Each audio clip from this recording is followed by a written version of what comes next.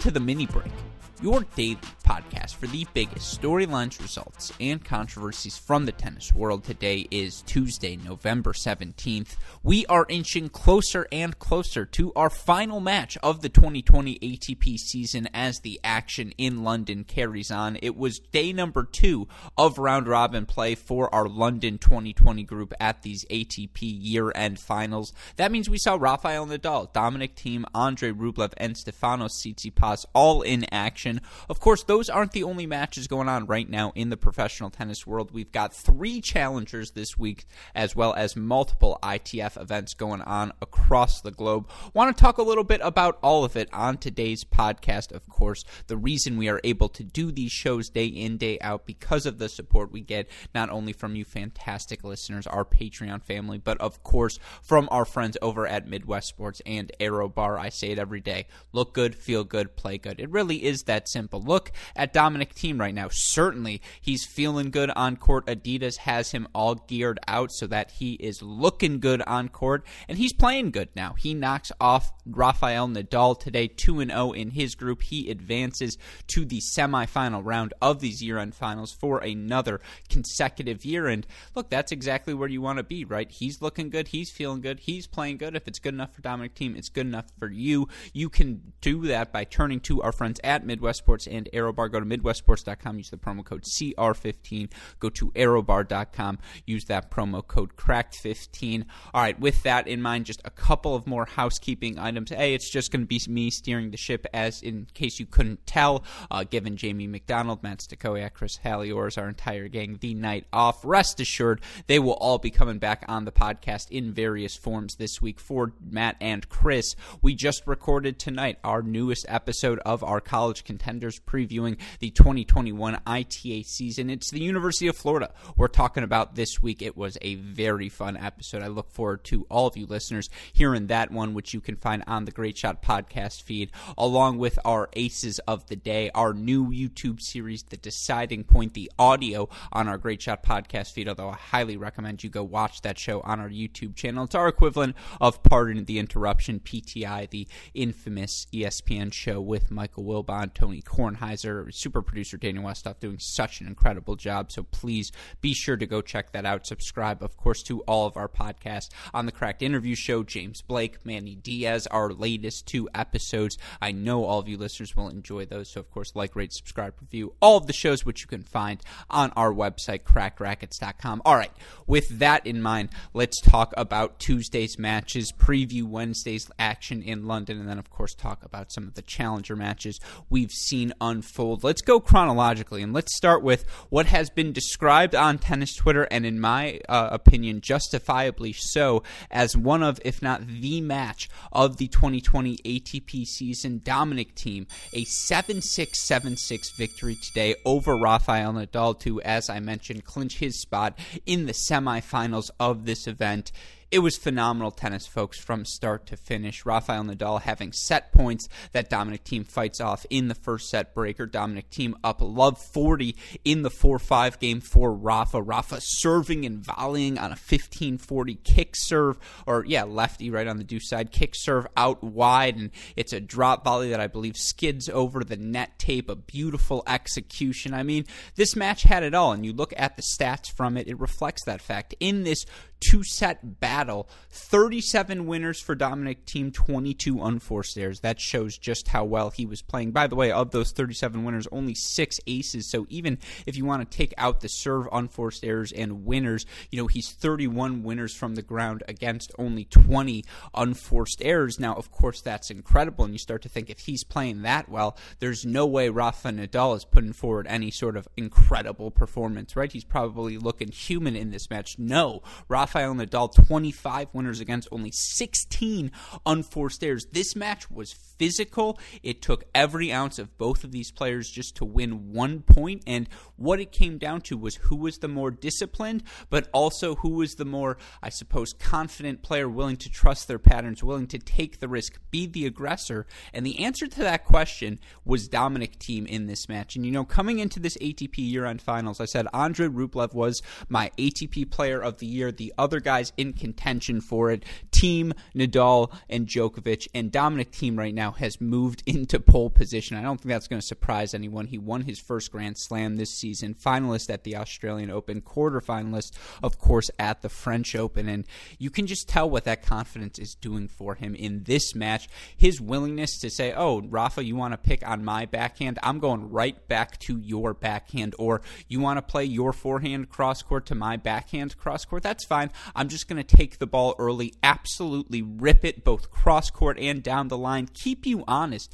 not be afraid to attack the Rafa forehand side when the moment called for it, when the space was available. And he was just so relentless with his power in this match. I mean, it speaks for itself, right? 37 winners against 22 unforced errors. The top spin for Rafa Nadal, it sometimes would just sit in the Dominic Thiem strike zone, and when he was able to move his feet as he is so capable of doing and run around and hit forehands, both the inside in and inside out were available to him. Again, his ability to take backhands on the rise, get pace and depth on them cross court, his backhand return holding up throughout the course of this match relatively well, although then again you look at it, there were only 2 breaks of serve in this match, 1 each for each player in the second set. We'll get to that in a second. No break chances in the first serve, but considering for Dominic Thiem, if I told you he was going to only make 59% of his first serves going into this, or in this match, you'd say no way is he winning. But he wins 76% of those first serve points, 53% on the second serve. Again,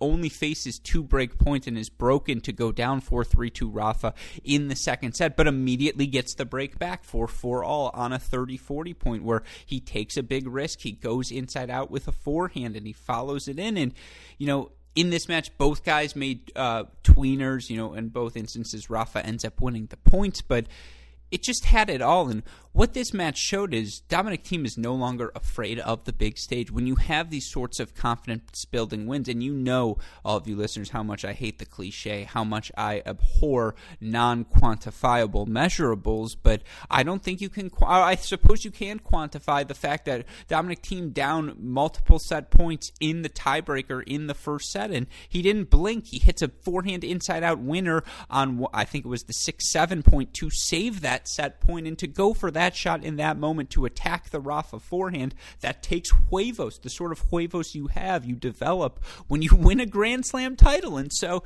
he just looked incredible. The stats reflect that, as I mentioned, an efficient 11 of 15 at the net to go along with those 37 winners, 22 unforced errors in this match. I mean, he wins 52-43 in the rallies, under 5 shots, 22-21 in the rallies, 5-9 shots. Now, surprisingly, the rallies over 9 shots. Rafa, a 17-11 victory, and I should say, Rafa was spectacular in this match. I mean, his ability to hit these on-the-run forehands continuously at this age. He's never out of a point. He never quits. I love the wrinkle he developed. We saw Sasha Zverev do it as well. Lord Voldemort in the U.S. Open final. Rafa in this match, 21 of 32 on the net, at the net. When Dominic Thiem, if he's going to give you that much space, you have to take advantage of it. You have to do things like throw in the serve and volley, and that's exactly what Rafa did. Now, he only made 60% of his first serves, but he's 69% on first serve points, 59% on the second serve.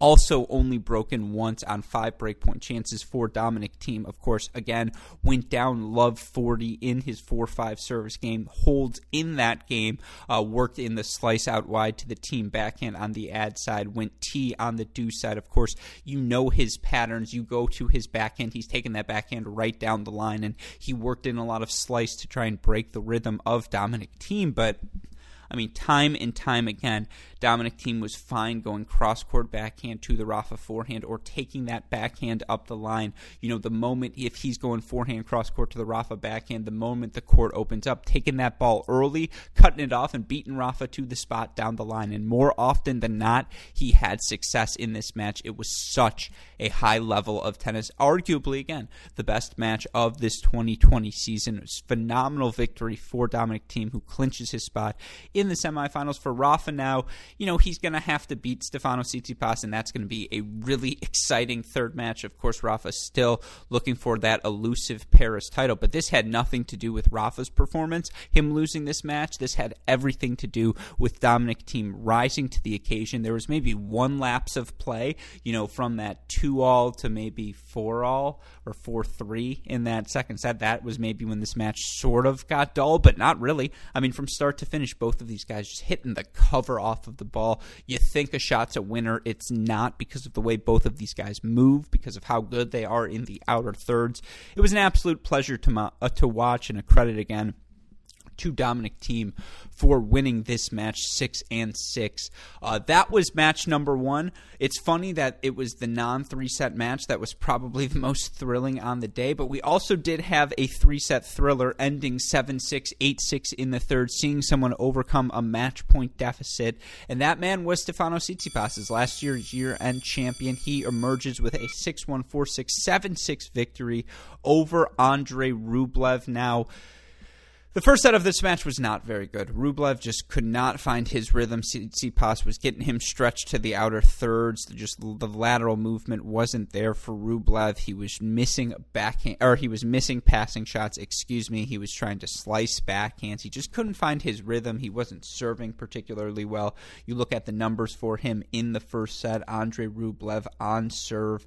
Obviously, when you lose a 6-1 set, things are bad, but he could only make 40% of his first serves. That's a controllable, and it wasn't very good in the first set, but slowly but sure, and credit to Stefanos Tsitsipas, who dropped a total of 3 points on serve in that first set. That's really, really difficult to do, to go 16 of 19 on first serve points. It's about 85%. That's outstanding.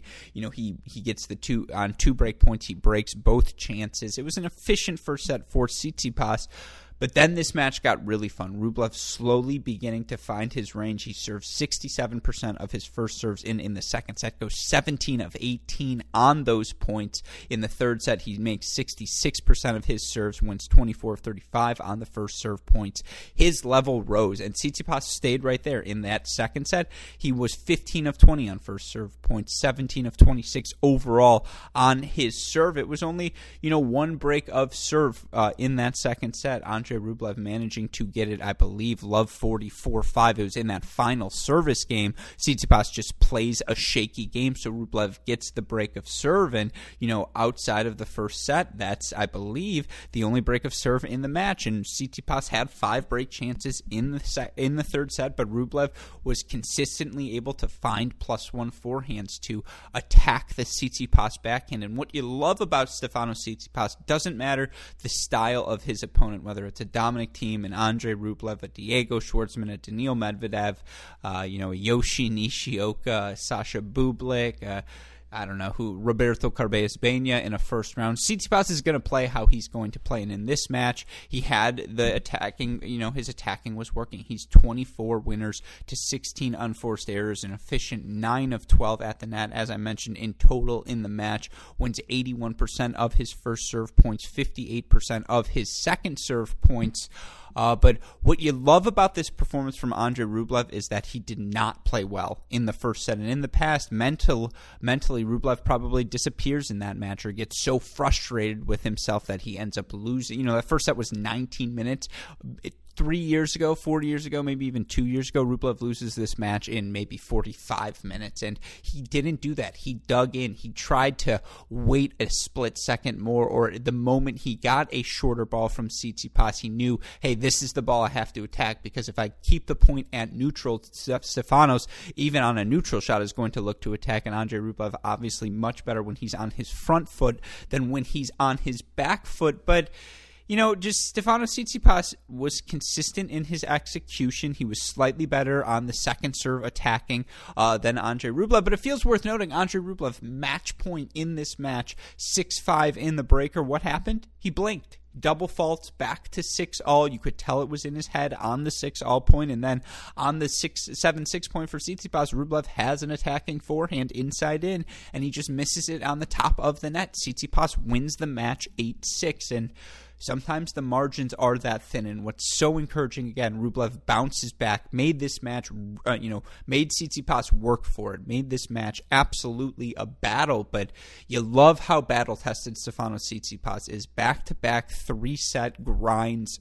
There's no mental wear on his body. He is a guy who just seems so, and Andrei Rublev falls into this category as well for whatever it's worth, but he just wants to be back out there competing. He's not afraid to fail in the big moment, and sometimes that's the biggest thing. You have to not be afraid to fail. You have to play your shots, particularly when you have an aggressive style like Stefanos Tsitsipas. He doesn't want to be on his back foot. He wants to be moving forward. He wants to force his opponent to hit the passing shot on him. He wants to be at the net, being the aggressor, putting pressure again on Andrei Rublev, and he did enough of that in this match. Of course, goes without saying, Andrei Rublev blinked, and after the match he talked about how grateful he just is to be competing at this stage, how many things he has accomplished this season that he didn't think were possible, and that's exactly what you want to hear from Andrei Rublev. But of course he will be thinking about this match, and he's going to give Dominic Thiem everything that he's got in their final Group 3 match. He's not a guy who's going to take the match and be like, you know what, this season's over for me. No, would not shock me at all if he wins that one. Of course, Tsitsipas Nadal, that's popcorn sort of tennis, right? Get yourself ready, clear your schedule, get all of your work done tomorrow, because we're all going to be glued in Thursday to that one. But of course, we have really fun matches on Wednesday as well. Want to preview those quickly before we talk about the challenger action going on. Let's start with the matchup of the two 1-0 players, Novak Djokovic taking on Daniil Medvedev. It's going to be the 7th time the two have played. Djokovic currently a 4-2 head-to-head record, though it is worth noting Medvedev has won 2 out of their last 3 battles. Djokovic beat him earlier this year, 6-1, 5-7, 6-4 at the ATP Cup, and you can understand why this is going to be a close battle. Very similar game styles in that both of these players want their opponents to bait them into being aggressive, into prematurely attacking, into taking a neutral ball and trying to be the aggressor when in fact they left open so much space. Novak Djokovic, Daniil Medvedev, always going to beat you to the spot, hit that passing shot winner, or just hit that ball that takes time away from you. And again, they're going to create extra opportunities for themselves. Of course, on an indoor hard court, it does feel worth noting Daniil Medvedev is 6'6", and we saw the success he had on his first serve in Paris. We saw the success he had against Lord Voldemort in match number 1 here in group play. And so, yeah, I mean, I expect this match to be a battle at a minimum 7-5, 6-4 sorts of sets. It really is going to come down to if Daniil Medvedev is playing +1 tennis, if he's getting easy balls with his first serve, that if he can just make holding serve that much easier against Novak Djokovic, earn a couple of free points here and there, that's critical. And you look at the stats in their matchups for Novak Djokovic on return, he has won over 55% of second serve points against Daniil Medvedev in all but 2 of their matches. It's funny because one of the times in one of those matches he ended up losing because Daniil Medvedev, he is over 40% in each of their matchups on the second serve. He's at over 47% on 4 of the occasions in the 2 matches Daniil Medvedev won. He won over 53% of his second serve points against against Djokovic, and in one of the other occasions only won 37%, but just managed to steal a break when he needed it. Those stats, of course, coming from our friends at Tennis Abstract. It's simple to say it comes down to the serve, but that is the biggest differentiation. That is the biggest weapon Daniil Medvedev possesses against Novak Djokovic. Of course, the other thing he has is patience. And Daniil Medvedev, this is a match he's going to be amped up for. You're always amped up when you play Novak Djokovic. So, sometimes against a Bautista Agut or, against even an Andrei Rublev, you'll see Medvedev start to get impatient, start to get slap happy, throw in serve and volleys and over-ambitious shots when he should not. I don't think we should expect any of that tomorrow. Similarly, though, I think we should expect a locked-in Novak Djokovic. You saw it against Diego Schwartzman. There's no reason to expect it to be any different tomorrow. I think the match goes 3 sets. I think this iteration of Novak Djokovic, the way he's locked in, I think he goes undefeated in the... Well, I don't know. We'll see. I think he wins this match, but I do expect it to go the distance. I think it's going to be a really fun one. And again, get your popcorn ready, folks, because that is a very fun match. Of course, we also have Alex Zverev against Diego Schwartzman. They've played 4 times in their careers, 2-2 head-to-head. Of course, Zverev beat Schwartzman 2-1 in Cologne a couple of weeks ago. Indoor hardcourt tennis, you favor the guy who's 6'6", playing the guy who's a generous 5'6". But we saw this match recently. I don't have much more to add. The weapons advantage goes to Zverev. We'll see how he plays. Certainly, Schwartzman played well against Djokovic. Djokovic was just Djokovicing around the court, and it's hard to beat him when he is in that sort of zone. But both should be really fun matches in London tomorrow. Again, no disrespect to Diego Schwartzman. I just don't want to talk about his opponent if I don't have to. I would say for Schwartzman, the pathway to success is patience. I mean, obviously, energy from start to finish. Get in your opponent's head. Make the match mental. And Schwartzman's not that sort of guy, right? Schwartzman is going to stay around in the match. The problem is if you let his opponent linger, that's when he happens to, you every so often remember that he's 6'6", but Diego Schwartzman is going to put so much pressure on you. There's absolutely a pathway to victory for him tomorrow, but it should be 2 really fun matches in London. With that in mind, of course, only 2 singles matches. There's also doubles matches in play tomorrow.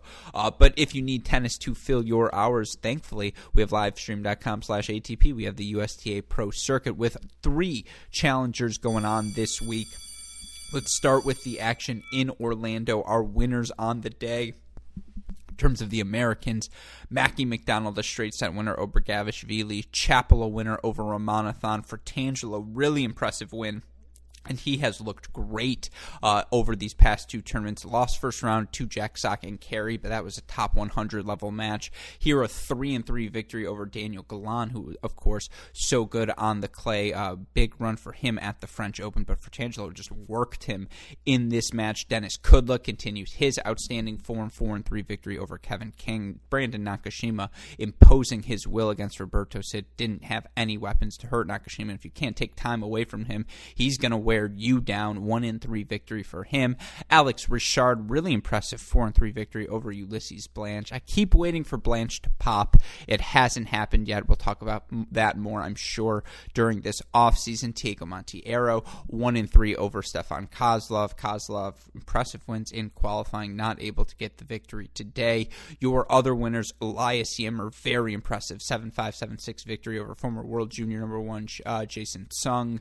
Pranesh Gunaswaran, 3-5 over Doumbia to wrap up all of the play in Orlando. Of course, I'm going to text Mike Cation. We'll get him on the podcast. I know he's too busy right now doing his own thing, but as soon as things wind down in Orlando, I absolutely want to hear his takeaways, because obviously getting Challenger tennis back is critical to having a 2021 season. So it's a storyline all of us will be monitoring, and then tomorrow we will be monitoring the action. Some very fun matches. Eubanks Morita, Sviteman versus Popko, Kipson versus Kudla, Wu versus Gunaswaran. We will talk about those matches more on tomorrow's mini breaks. For our other challengers, we've got the action going on in Italy. Your winners today, Antoine Huang, 7-6 in the third over Rinderknecht. That match screamed take the over. Hopefully you did.